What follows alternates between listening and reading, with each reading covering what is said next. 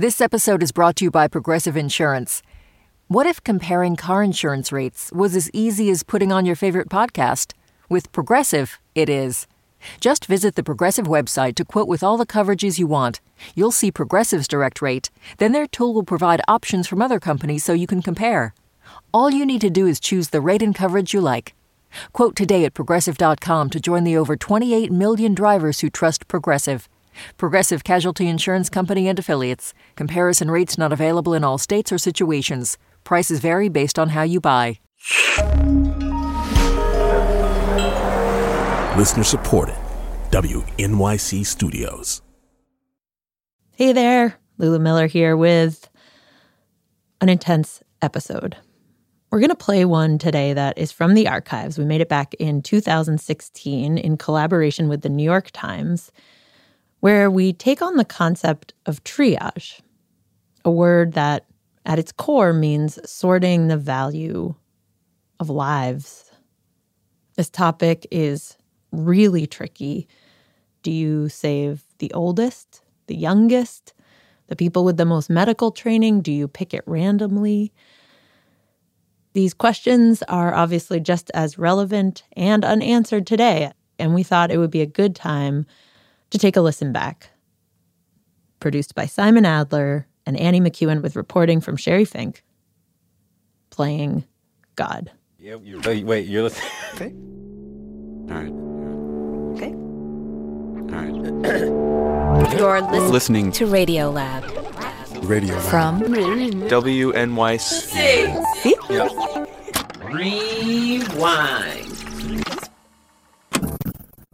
By the way, we're going to start with Kosovo, but when did you, as a writer, become obsessed with all of this?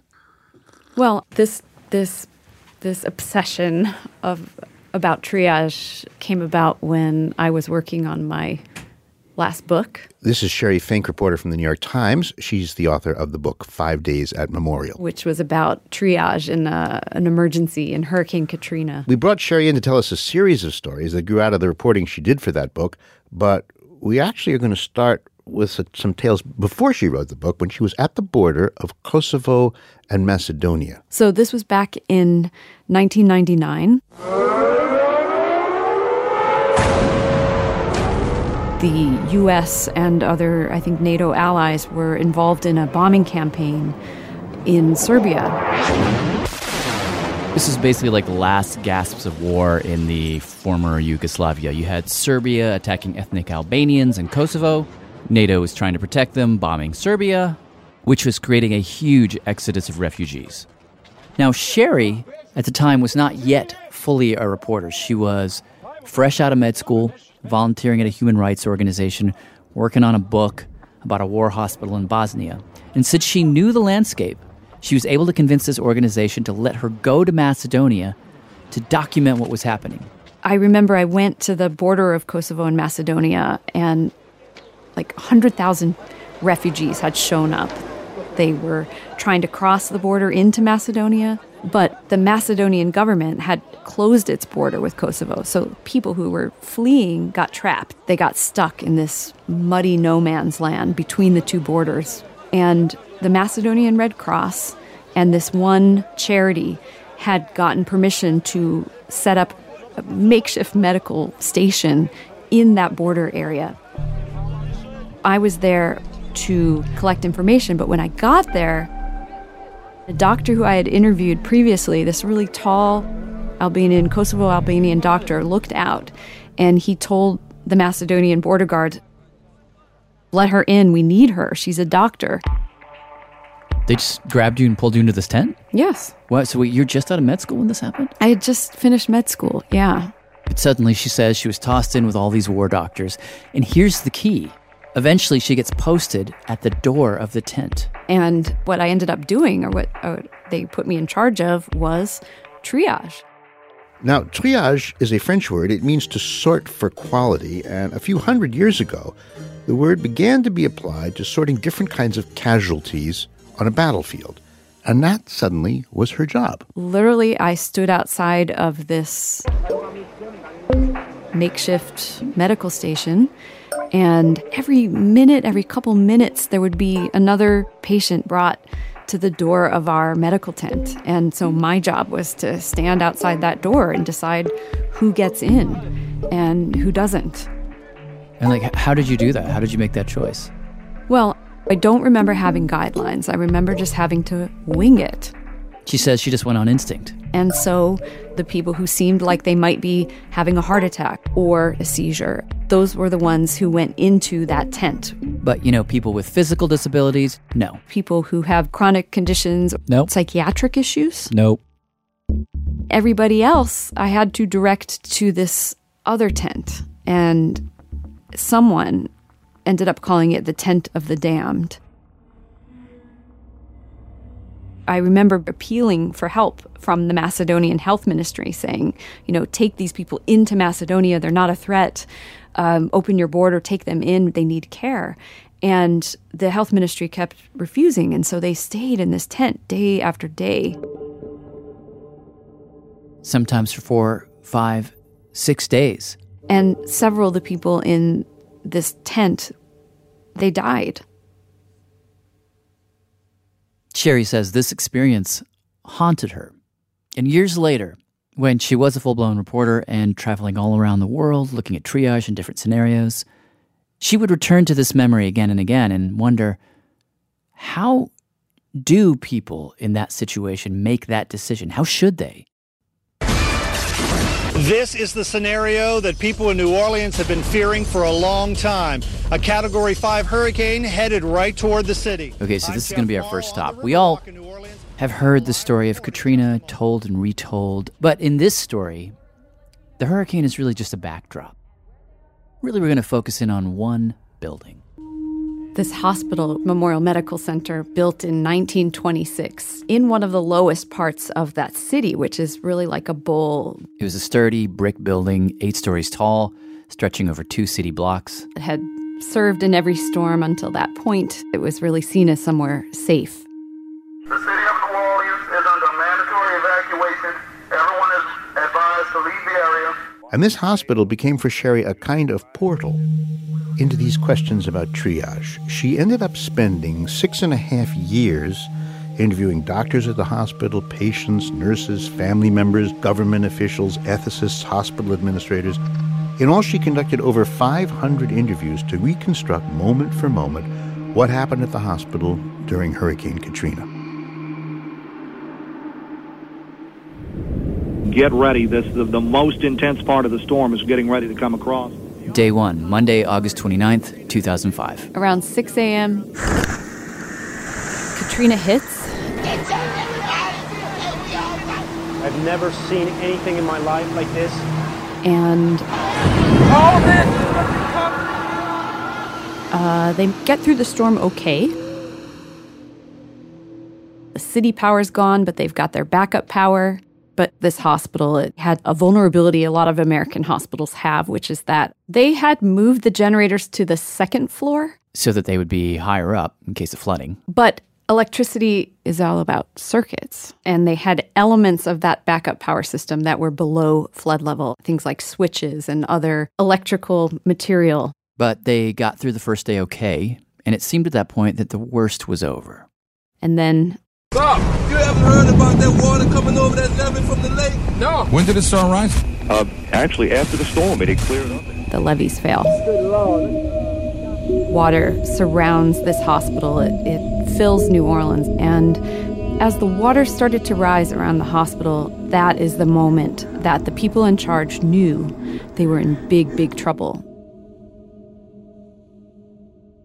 They knew what their vulnerability was. How many patients were in the hospital at this point? There were 250 patients. There were about 2,000 people because you had so many staff and then all the visitors who had come with the staff members and with the patients.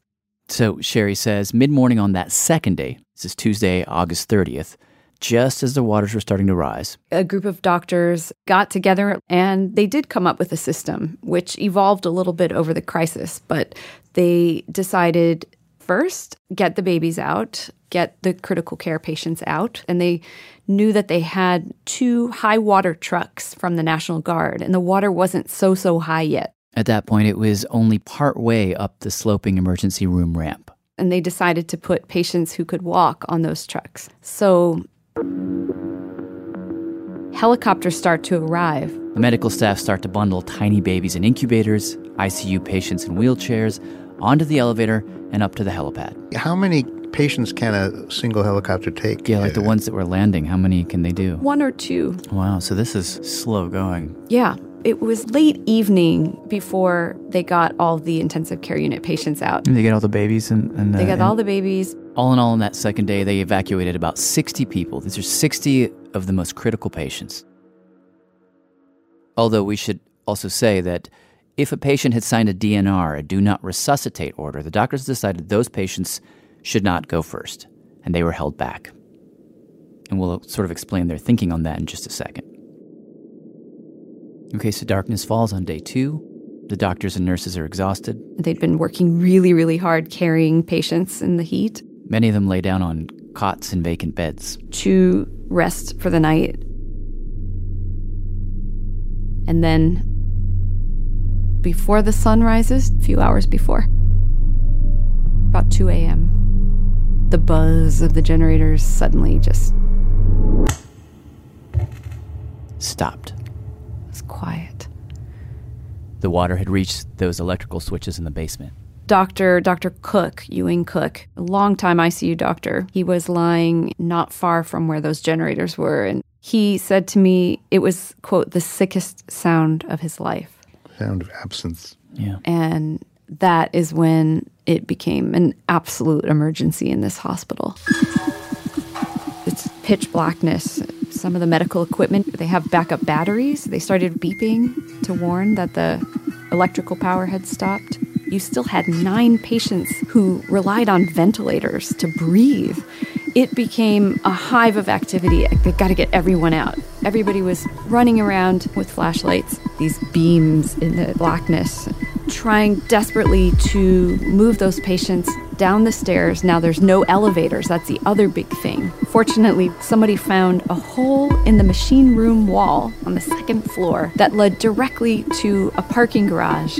And so they figured out they could pass patients through this roughly 3 by 3 foot hole onto the back of a pickup truck, drive them up to the 8th story of that parking garage, and then carry them up 3 rickety flights of steps to this formerly unused helipad. And 5 of the 9 patients on ventilators died. Just right then. It's just like I said, I've been trying to put it away. Yeah. But I want to make this as accurate as I can for you. This is tape of an interview that Sherry did back in 2008 when she was doing research for this story. Okay. Introduce yourself. My name is Gina Isbell. Isbell, okay. Just like it's spelled. Gina was a nursing director working on the 7th floor of the hospital that day. She'd actually been attending to those 9 patients that didn't make the first helicopter run. And she described to Sherry that right after the power went out and after the ventilator shut down, one of her patients flatlined. And we brought him back. We had run out of oxygen, the whole hospital. That's what she'd been told. And he needed oxygen. And so we brought him down the stairs to the 2nd floor. They brought him down in the dark and then got in line to wait for their turn to go through the hole in the wall up to the heliport.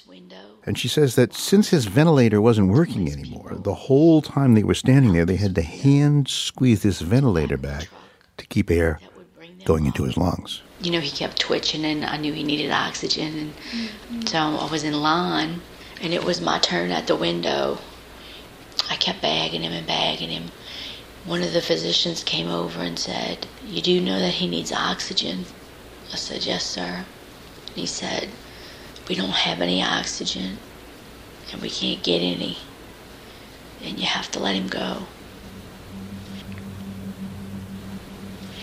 And at that point, you know, I'm standing there, and I'm like, how do you do this? How do you just let him go? But he was right. I mean, I knew it was neurological, and that he needed oxygen, and he wasn't going to make it without it.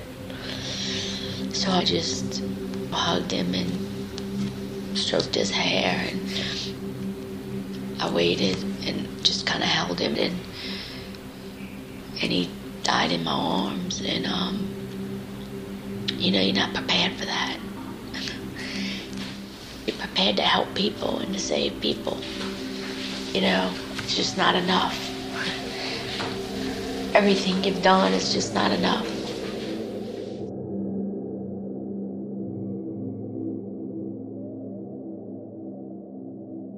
Day 3, Wednesday, August 31st, 2005.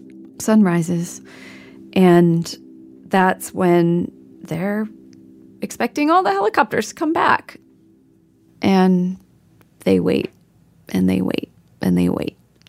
And an occasional helicopter comes, but this concerted rescue effort that had taken place the evening before has stopped. Now, we know now, looking back, that on that Wednesday, the helicopters were doing their own triage. The Coast Guard rescuing people. And looking at people on rooftops, waving rags. The entire family is on that roof right now. You're seeing it. Yeah, I want to see these people need to go. But the people inside the hospital, most of them had no idea. All they knew was we're in this horrific situation. Where are the helicopters? At this point, there's still nearly 200 patients at the hospital. And some of the staff, they're panicked because it takes them so long to move the patients to the top of the parking garage just below that helipad. So she says on that third day at about 7 in the morning, a bunch of doctors and hospital administrators, maybe a dozen and a half, they got together and they decided that they needed a system, a way of organizing their patients so that when those helicopters started to show up again, they wouldn't waste any time at all. They'd know exactly who to evacuate in what order. In other words, who are we going to get out first? That was the question. And that's the moment where they come up with the 1s, 2s, and 3s. This is triage.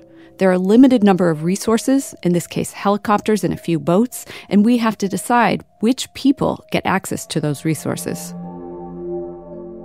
There are a couple of ways to look at this. Sherry says if you go back to the very beginning of triage, the first conception of it, 1790s, Napoleon's chief surgeon, he made a rule on the battlefield that you take the people who are in the acute need first. So the sickest are going to be treated first and with the most resources. And this is the way it works in most emergency rooms. There's a long waiting line of fevers and cuts, but if you got a heart attack, you get right to the front of the line. Another way to look at it is the utilitarian concept. This got its start with some philosophers in the 18th and 19th centuries. The core of this idea seems simple. Try to do the greatest good. You want to maximize some sort of good outcome amongst a population. So rather than think about what one individual needs, you think, how can I save the most number of lives or the most number of years of life? If we want to maximize years of life, we might want to pick people who have a better chance of surviving, or younger people. And this method of triage is what you often see in a war zone, where, say, there's a bombing and you have more injured victims than there are ambulances or medics. So 1, 2, 3.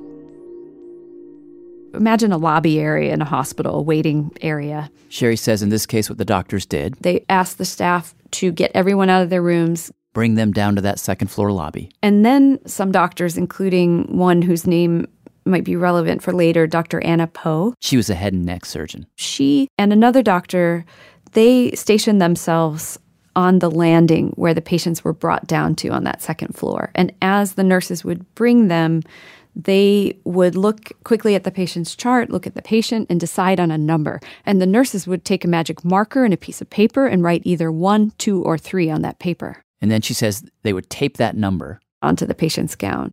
So the 1s were your relatively healthy patients. Patient maybe who had an appendicitis and their appendix out, but they're looking good. They could even be discharged. The 1s would be rescued by boat, presumably among the first. The 2s were your more typical hospital patients. Patient maybe who had a heart attack, who wasn't fully recovered, who would need ongoing care. They would go by helicopter, presumably second. And then the 3s were those super sick patients or anyone with a do not resuscitate order. Those patients would go last. One of the doctors, when I said, why did you choose the sickest patients to go last? One of them said, well, I figured Anyone with a do not resuscitate order would have a terminal or irreversible condition, which, by the way, isn't always the case. And he said, I thought that patient would have, quote, the least to lose. So it sounds like in some way they went to more of a utilitarian way of thinking. Yeah. And you could see everything that follows as flowing from that utilitarian decision. And actually they made it at a few different points. To prioritize the healthiest people first and the sickest people last. These choices ultimately did become very consequential. In any case, all three groups were placed in different parts of the hospital. And the threes were kept in the lobby, the second floor lobby. To just wait.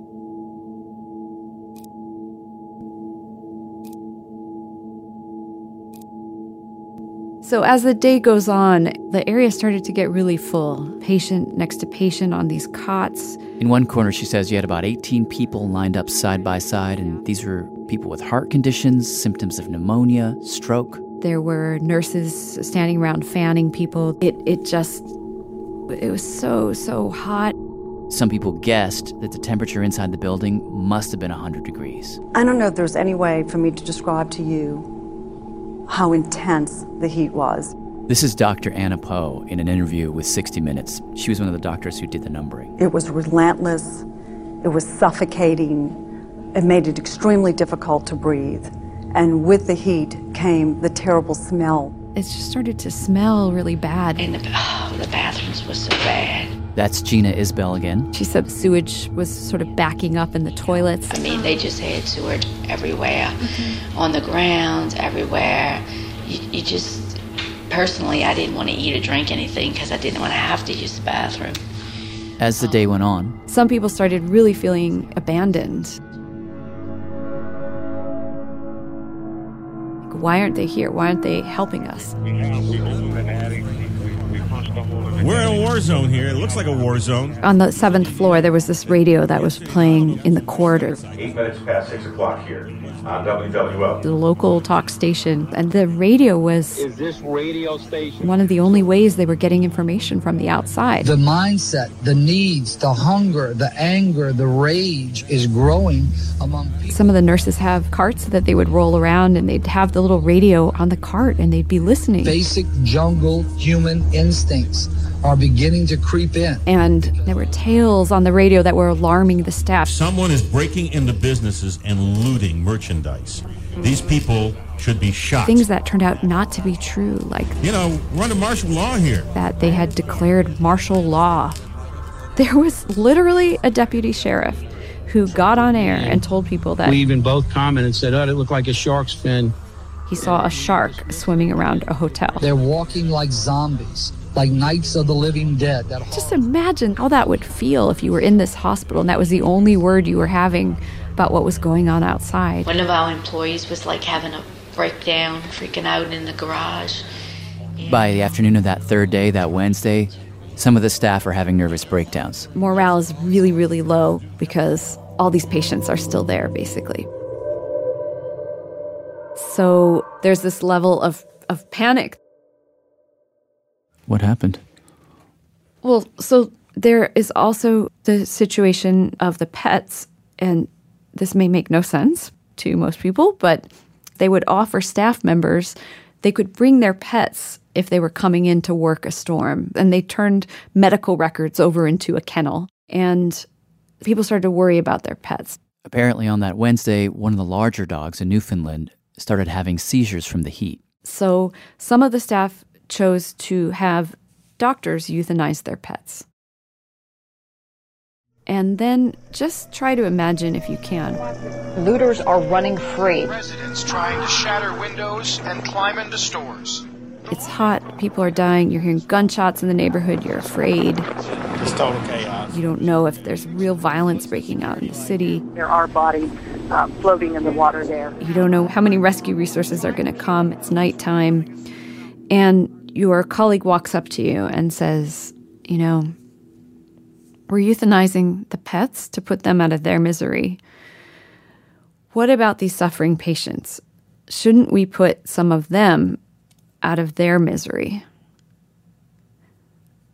And I interviewed all these people and trying to figure out, like, where did this idea come from and tracing it back. And there were all these little informal conversations. And this starts just going around the hospital, this sort of idea of putting patients out of their misery. I don't know who told me that, but that's what I heard. Mm-hmm. And, you know, in those circumstances, what do you do? And if you're at war and you have someone that's not going to be picked up and you can't carry them to safety and they're bleeding to death, what do? You let them suffer? Do you let them? I don't know. Sherry says that as this idea spread around the hospital, people fell into different camps.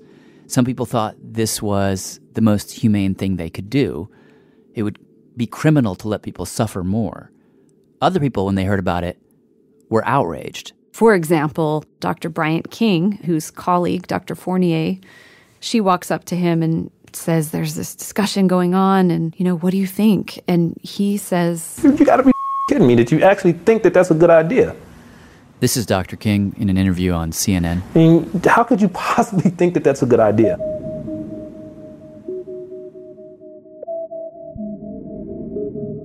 Day 4, Thursday, September 1st.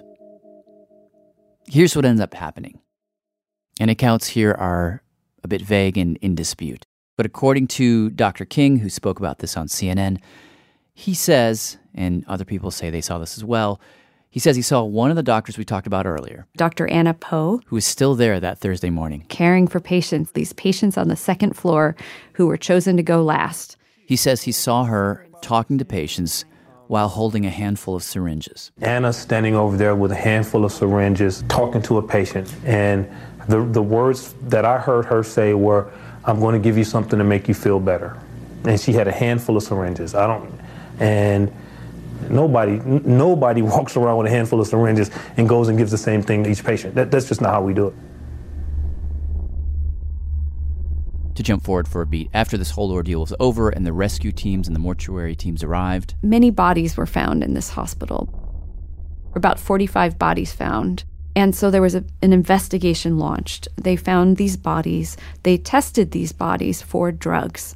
And what they found was that nearly 24 patients had received either morphine or Versed, a powerful sedative, or a combination of the two in a very short time period on that Thursday, September 1st, 2005. Wait, so again, how many? It was, I think, 21 in the end.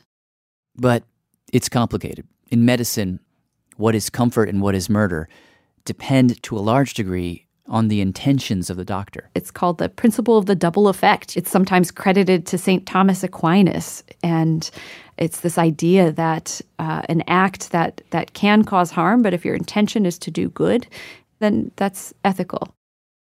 And Dr. Anna Poe? Did you murder those patients as the Attorney General alleges? No, I did not murder those patients. And I want everybody to know that I am not a murderer, that we are not murderers. In that 60 Minutes interview, Dr. Poe flatly denies euthanizing anybody.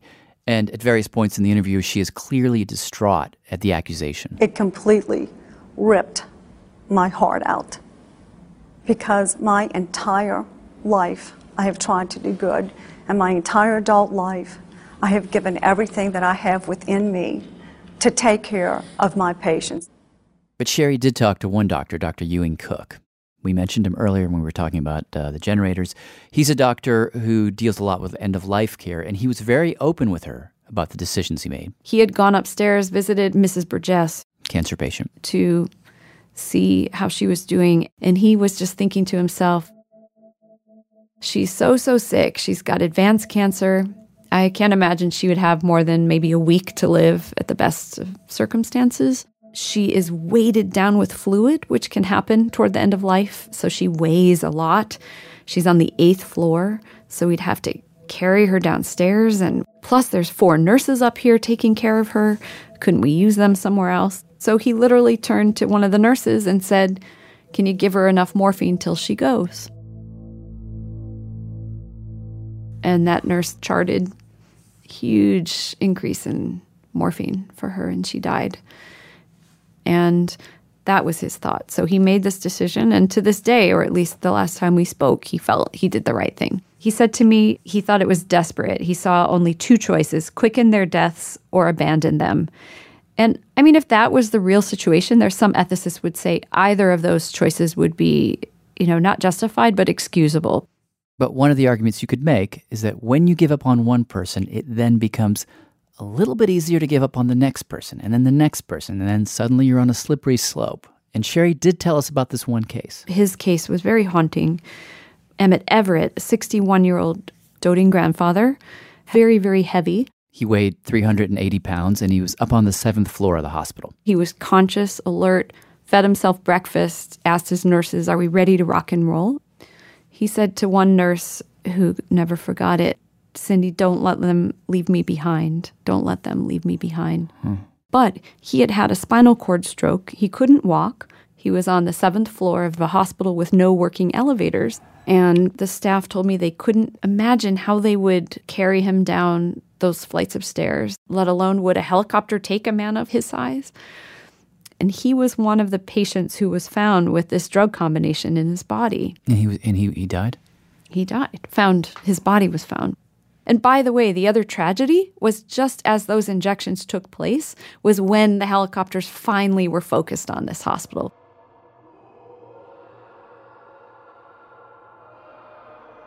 Did a judge or jury find anyone guilty of manslaughter or murder or second-degree murder? Or No, nobody Okay. ended up getting convicted.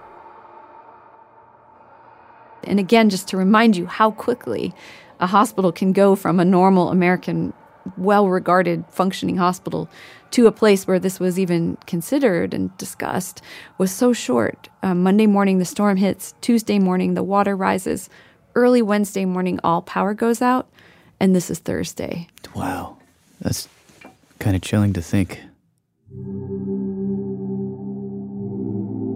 After Katrina, as we'll hear after the break, people started paying all kinds of attention to triage, thinking about it in new ways, and, as you'll hear, some surprising new places. That's coming up.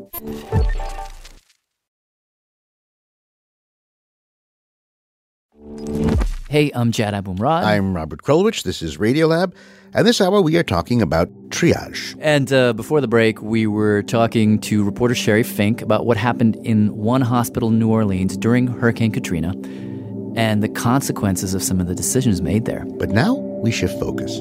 God, if all of that began with a triage decision about which patient should go first, I'm trying to put myself in the position of the people at that hospital, and I'm thinking to myself, God, it would be really nice to have like a checklist on a wall that says, here's how you do this, so that I can just check the boxes, because, God, I wouldn't be able to think my way through that. Yeah. So that's where I go next. I wonder whether this story you've just told us leads us anywhere. The first place it would lead me would be to ask, is there a system that people could set up? People who are reasonable and who have the expectation that something like this is going to happen again, somehow, somewhere, maybe in my town, my hospital, my place. So what could we do to make this not happen? Well, it's interesting you ask because, of course, after Katrina, there have been efforts since then to come up with a protocol. According to Sherry, the experience in Katrina was basically a wake-up call for doctors and hospitals and state governments to think about triage. Like, how should we ration medical resources? Like, if something bad happens again, which patients do we prioritize first? Which patients don't we prioritize? How do we do this? And one of the interesting things was that the state of Maryland decided we're going to throw this open to our population and have what they call deliberative democracy. So pull people together in a room from all walks of life and have them grapple with this. And I was there. Oh, you went to the very first one. I did. I'm imagining like a town hall meeting. Was it like that? Or no? Yeah. So just imagine a church basement in inner city Baltimore or a conference room in wealthy Howard County. Thank you for coming, for giving up this gorgeous Saturday to have what we think is a really, really important conversation. There's refreshments. People have been recruited to be a part of this. And when I say people, it's just regular folks. So the researchers, let's call them that, they get people together and... We're going to get started. Good morning. The sort of scenario is laid out. So my name is Lee Doherty. I am an intensive care doctor just down the road at Johns Hopkins. And what we're going to be talking about today is how we make decisions about who gets life-saving resources in a situation when we literally cannot take care of everyone. Today the scenario we'll talk about is pandemic influenza. They basically tell people, okay, imagine a flu is sweeping the country. Millions of people are sick, coughing, some are dying. The only way that folks are going to get better, they say, is if they have a ventilator to help them breathe. But the problem is, there just aren't enough. This is horrible stuff. This is a terrible situation we're talking about. So here you have too many patients, too few resources. How do we choose? Who gets those ventilators? What are the acceptable options? What might be the right answers? The researchers then essentially lay out 3 different kinds of options. Number 1. Try to save the most lives or years of life by picking people with the best chance of surviving the pandemic. Such as giving the ventilators to young people or healthier people. Number 2. Picking people who will be the most helpful during the pandemic. So first responders, healthcare providers, vaccine workers, etc. Or number 3. Leave it up to fate. Something like first come, first serve, or a lottery. I'm seeing people nod. Does that make sense? Okay. And then they say, we're here to answer your questions, talk amongst yourselves. All right, go ahead. Pick. We talk about something. Those protocols will be black and white. I've never seen any situation in life where it was black or white. Some things are black and white. I'm saying it shouldn't be black and white. Well, my immediate reaction to the lottery was it's a leveler. It's all the same. I think it is the scientifically least responsible way to go. I think ultimately it's fair. If somebody's going to live but be very sick, should that go into the decision? If we've set up guidelines, then yes. Is every kind of doctor, you know what I mean, going to be essential? No, I didn't say that. No. Now the good news is, I would get a ventilator and a 4-year-old wouldn't. I just think that would be the saddest thing. People were willing to engage in this question. And there weren't any fistfights? No. But as you can also hear, I'm all for the first come, first serve. So nobody has to put that on their conscience. Well, you get it first because you there and I got there half a second and it's no more. There wasn't a lot of agreement. I respect your opinion, but I'm just dealing with... No, you don't. Yes, I do. I think in a time of crisis, there's no room for emotions. The reality is, some people are going to have to die. So one of the big findings was that there are certain ways in which we will not make these decisions. There were things that the researchers wanted to be off the table, like not even come into the discussion. We're not going to make decisions based on gender, race, socioeconomic status. Like people's jobs and incomes and citizenship status. And whether they had a criminal history or were they upstanding members of society. Those things are out of bounds. I just want to say up front, that's not up for grabs. But those things kept popping up. You may have a young pastor, and you might have a reprehensible alcoholic criminal type person, and he might have more years to live. Well, the years of the pastor are going to be more beneficial to society than the years of this criminal, reprehensible, alcoholic, bad person. Whoa, you are straying into iffy territory there. Whoa. When you come in, they say, what do you do? That is a personal value judgment. There were people who thought that undocumented immigrants shouldn't get ventilators, alcoholics, smokers. And the world will be a better place in the end. In the most brutal terms possible, they are saying, do you deserve to survive? Not can I save you, but should I try and save you? What's interesting is that people were really comfortable making utilitarian choices, like saying, yeah, that person should get the ventilator because they're going to benefit the greater good in some way. But if that ever got formulated in a slightly different way, which is to say that person should get the ventilator because they deserve it more than another, because their life has more value than another person, well, then people were not cool with that. And yet you would hear people say it that way again and again and then immediately be repulsed when they heard someone else say it that way. And this was particularly acute when participants were asked this second, Can we move to an even more controversial topic? really hard question. Would it be acceptable to you, do you think it's acceptable to ever remove a ventilator from one patient to give it to somebody else? This one I definitely don't have a clear answer myself. Some people said, well, of course. If it doesn't seem like someone is going to make it through the treatments, then maybe we need to cut their treatment short and pass that ventilator on to someone else. But you're going to murder my father? There were other people who said no. You take my father off that ventilator, and you are going to be sued for the rest of your life. I'm never going to sign off. It's a terrible thing to think about. Right. But it's necessary. I don't know how I feel about anything. It's so complicated. Did they come to a conclusion? Did the public? Jed, did you hear a conclusion?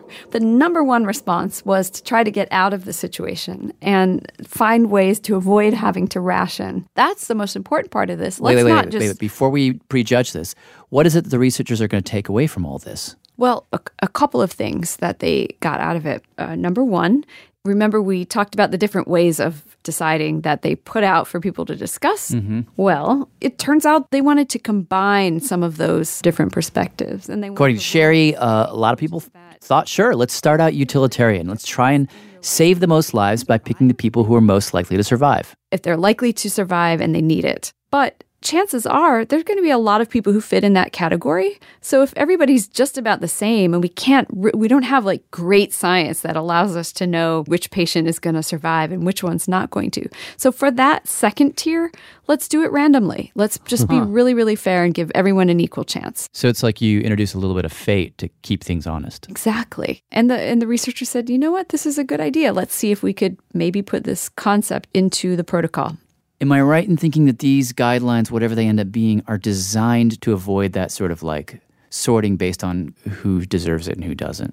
Yeah, I mean, there's some fairness in having guidelines, and especially guidelines that were developed with the input of lots of people. Yeah.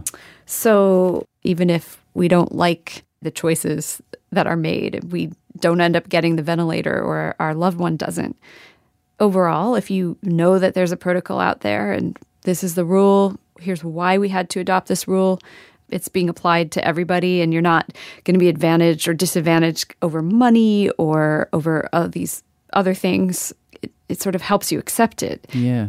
Well, in theory, that sounds, plausible. But when you put theory to practice, which we're going to do right after the break, things get very hard. That's coming up.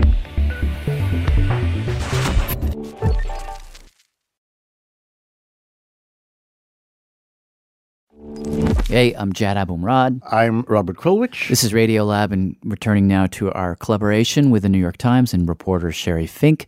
This is our final stop, many ways our hardest stop, because it's the closest we're going to come to sort of the heart of the issues we've been talking about.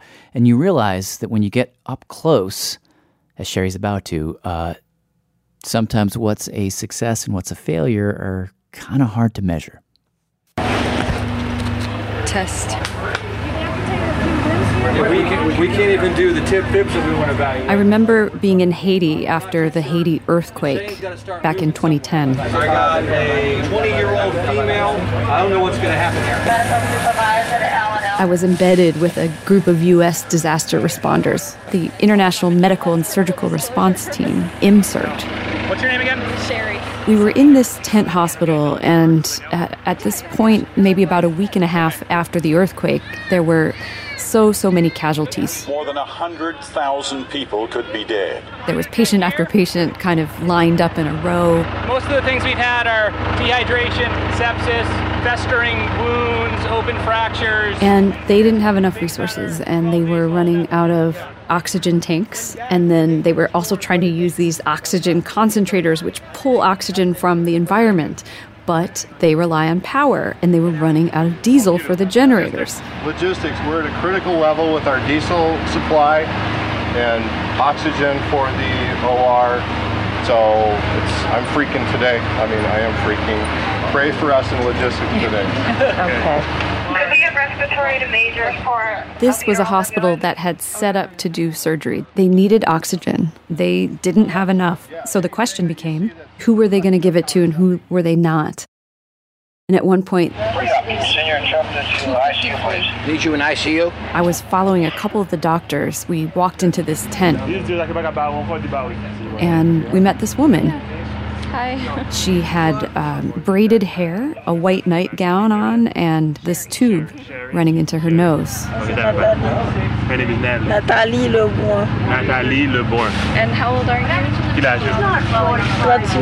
38. She's 38 years old. Oh, okay. Tell her we're almost the same age. How are you feeling today? She's feeling better. They give her a lot of medicine, and she's doing all right. That's good. In speaking to her, I found out that she was from Port-au-Prince, the capital, and that during the earthquake, her house had collapsed. And everyone inside it, she said, which was most of her extended family, they died. They were all staying together, like, nieces, nephews, cousins, and everything. I'm so sorry. She told me that, amazingly, she had survived because she wasn't at home when the earthquake hit. She had checked into this hospital, the main hospital downtown, very shortly before the earthquake happened because she had had chronic lung problems. So she was there to get treatment. And after the earthquake, she was transferred to this American hospital. How do you feel about the treatment that you got here? Oh, they treat me well, way better than anywhere else that she's been.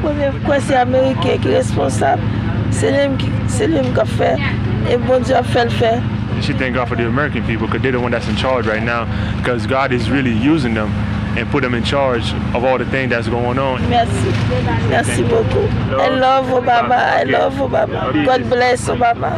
I'm happy to see a smile on your face. I started to speak with the staff about her. You've been taking care of her part of the year? Yeah, basically. And I found out that Natalie had just won the hearts of the surgical staff there. People loved her. She was so thankful. But she has a chronic illness, which is severe heart failure and hypertension, and it's very hard for us to see her leave. They told me they had plans to take her off oxygen. They were going to turn down the oxygen slowly to try to make it more comfortable, and then they were going to send her off to a Haitian facility that didn't have oxygen, but where she would presumably die. And if you're thinking in terms of cold, hard triage theory, this makes sense because they were trying to save oxygen. She has a chronic problem that probably won't get better. So that's like the theory of it. But the practice of it was quite different. She had absolutely no idea that they were about to do this. She had all this hope for her future. Hopefully when she get well, she prays to God that she will have an opportunity to earn a living. She wants to know what she did at the hospital. Is there any way possible that the people would give her somewhere to stay, some kind of shelter? I mean, I'm a journalist and I don't know the answer to that, but I don't know what to say. It's such a hard situation right now. And I remember the nurse who was doing the triage, who'd made that decision to cut off her oxygen. I'm Patrick Cadillac. I'm the commander for the IMSIRT team. Had never met her. No, I never met the patient. But that's the role that I'm at. We're running out of oxygen. The country itself doesn't have oxygen, so I have to make the decision, no, she can't have the oxygen, turn it off. I have to look at the greater good that we can provide with the limited resources we have. And so then I followed that woman. I wanted to see this on a human level as well as on the abstract level. The transporters came a few hours later. All right, stop looking around. Go ahead, get them up there. It was the 82nd Airborne, actually, who were providing that service. They were amazing, and they came to pick her up. Does she need to travel with them too? Does she need to travel with They saw she was on oxygen. They said, okay, we're going to put her on their portable oxygen tanks. And the representative from the hospital said, oh, no, she doesn't get oxygen. So they yanked the oxygen, All right, ready? strapped her onto a stretcher, Get up here. 1, 2, 3. lifted her up, stuck her in the back of this Humvee ambulance. Watch your head. Coming with? Yeah. Okay, we're gonna hop in the car, go Humvee. They're pulling up. I rode with her. Bump's coming up. Okay, bump. Oxygen. She started getting short of breath. Oxygen. Oxygen. Oxygen. Oxygen. Oxygen. Oh my God. That's they call oxygen. She put this asthma inhaler in her mouth. She kept hitting it over and over again. She thought it was oxygen. It was horrific to watch her start to suffer. I felt complicit. I was doing a story, and I knew very well that they had chosen for her to die, and just watching didn't feel right. And so You guys Hey. Sorry, but I just can't watch that anymore. the Humvee had stopped at this hospital, and I nodded over toward her, and some of the medical staff went to look at her. Parlez-vous anglais?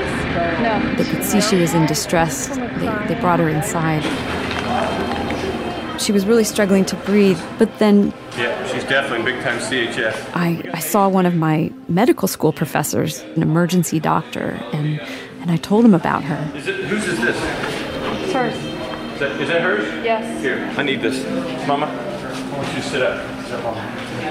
Okay, Mama. Come. Slide back a little bit. Slide back. And he improvised. Give her 60 milligrams of oral Lasix. Write it out. He used like all these diuretics to get fluid off her lungs. We got any nitrates or anything? And he found one tank of oxygen that had a teeny bit left in it. There. This will make you breathe breath better, okay? Keep it in your nose, Okay? Breathing better. And he was able to extend her life. All right. Good night. Come on. See you tomorrow. All right.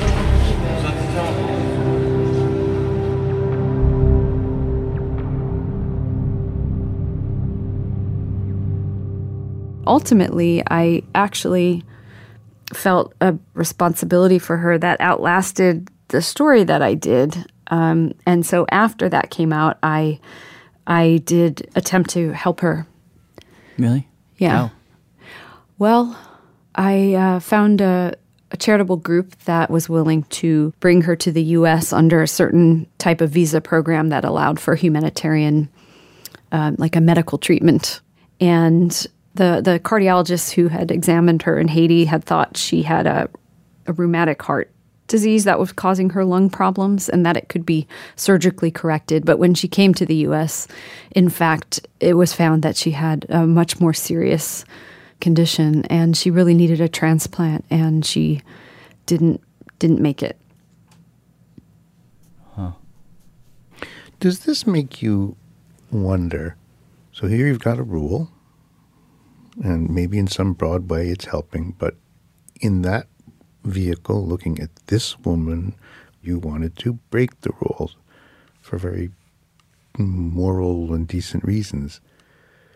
In these extreme circumstances where life and death are wrestling with each other, can you make rules? I mean, yeah, because it's like you can't fault the people for taking her off the oxygen, and you can't fault you for trying to get her on the oxygen. So what's the conclusion to draw? Well, let's not give up. You know, the conclusion is let's not give up. Like, it turns out there were options for this woman. It turns out that somebody was able to extend her life. Now, you could very well argue that she should have died in that moment because look at all the resources that were spent. But I just feel like there was some value in her existence. There was so much value. She came to the U.S. and, my God, she took up a collection for all the patients back in the Haitian hospital who she was friends with. She contributed till the day she died. I don't know how to do the math on this one. This is the problem, though. Well, don't real quickly, guidelines require like a lack of compassion, the cold, hard rigidness of it, and everything you're talking about has to do with compassion. This is Simon Adler, by the way, our producer. And how do you make compassion work on that large of a scale without caring about people, and then you care about some people more than other people, and then right. now we're hurting people. That's a very good point. If you don't systematize it, you risk choosing people based on factors that are really not fair. Exactly. Because part of me does wonder, like, what if Natalie weren't such a nice person? Would that have changed things? Well, if Natalie was a mean person, I don't think I would have felt any better watching her suffer. It's just about the person in front of you. And I think that the more unbearable it is, so the more you have to look someone in the eyes, the more it makes us try to figure out creative ways to avoid doing it. Okay, but I do feel you somehow refusing to acknowledge the subject when it really, really gets tough. You say, let's avoid that toughness over and over again. No, I'm facing the real problem, which is that it's a problem to have to ration. But and you know what? We're not going to figure out the best way to ration because there is no one best way, because everyone in society will have a different view on that. I think that's in some way unimpeachable. I think you're absolutely right. We should always strive to not have to make the choice. But if we do have to make the choice, how do we do it? Let me tell you that I think what you've hit upon here is an impossible piece of human business. Rationing, triage, whatever you call it, is an inhuman act which humans are trying to do, but the fact of their humanity makes it impossible. We have a God role and nobody fits it.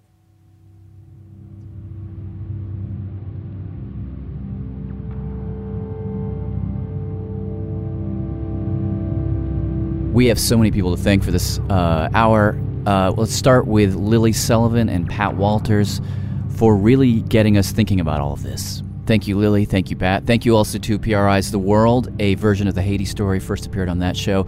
And a huge thanks to New York Times correspondent Sherry Fink. All the stories you heard in this hour came as a result of her reporting for the book 5 Days at Memorial. Which is, by the way, a very fine book, and you should check it out. Sherry has an article that coincides with this podcast about the Maryland Project. We will link you to it from radiolab.org, or you can read it at nytimes.com/triage. And thank you, New York Times, for lending us Sherry for a bit of time. Yes. This story was produced by Simon Band for Life Adler, Annie, there can be only one, McEwen. We had original music from both Simon and Annie. Also from Taylor Dupree and Kenneth Kirshner. I'm Jad Abumrad. I'm Robert Krulwich. Thanks for listening.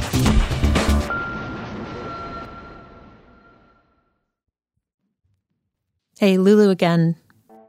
In the years since we released this episode, we've made another piece about triage. During the pandemic, we worked on a piece with disability activist and author Alice Wong about the guidelines that actually were put in place in New York State that ended up allowing for the taking of someone's personal ventilator to give to someone deemed to be a higher priority of saving. Alice, who uses a BiPAP machine herself, called this, quote, breath stealing, and put together a truly amazing audio essay for us as part of our breath show. You can find it at radiolab.org or right here in the liner notes to this episode. Thanks so much for listening. Radiolab was created by Jad Abumrad and is edited by Soren Wheeler. Lulu Miller and Latif Nasser are our co-hosts. Susie Lechtenberg is our executive producer. Dylan Keefe is our director of sound design.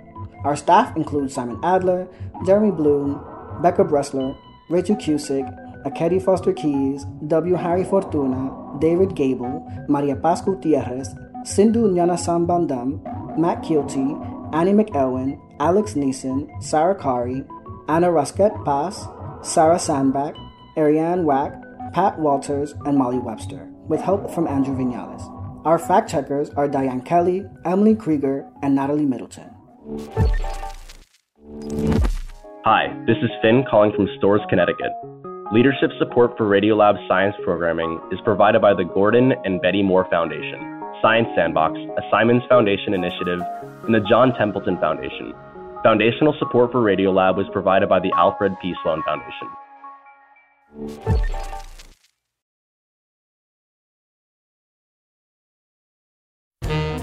There's a lot going on right now. Mounting economic inequality, threats to democracy, environmental disaster, the sour stench of chaos in the air. I'm Brooke Gladstone, host of WNYC's On the Media. Want to understand the reasons and the meanings of the narratives that led us here, and maybe how to head them off at the pass? That's On the Media's specialty. Take a listen wherever you get your podcasts.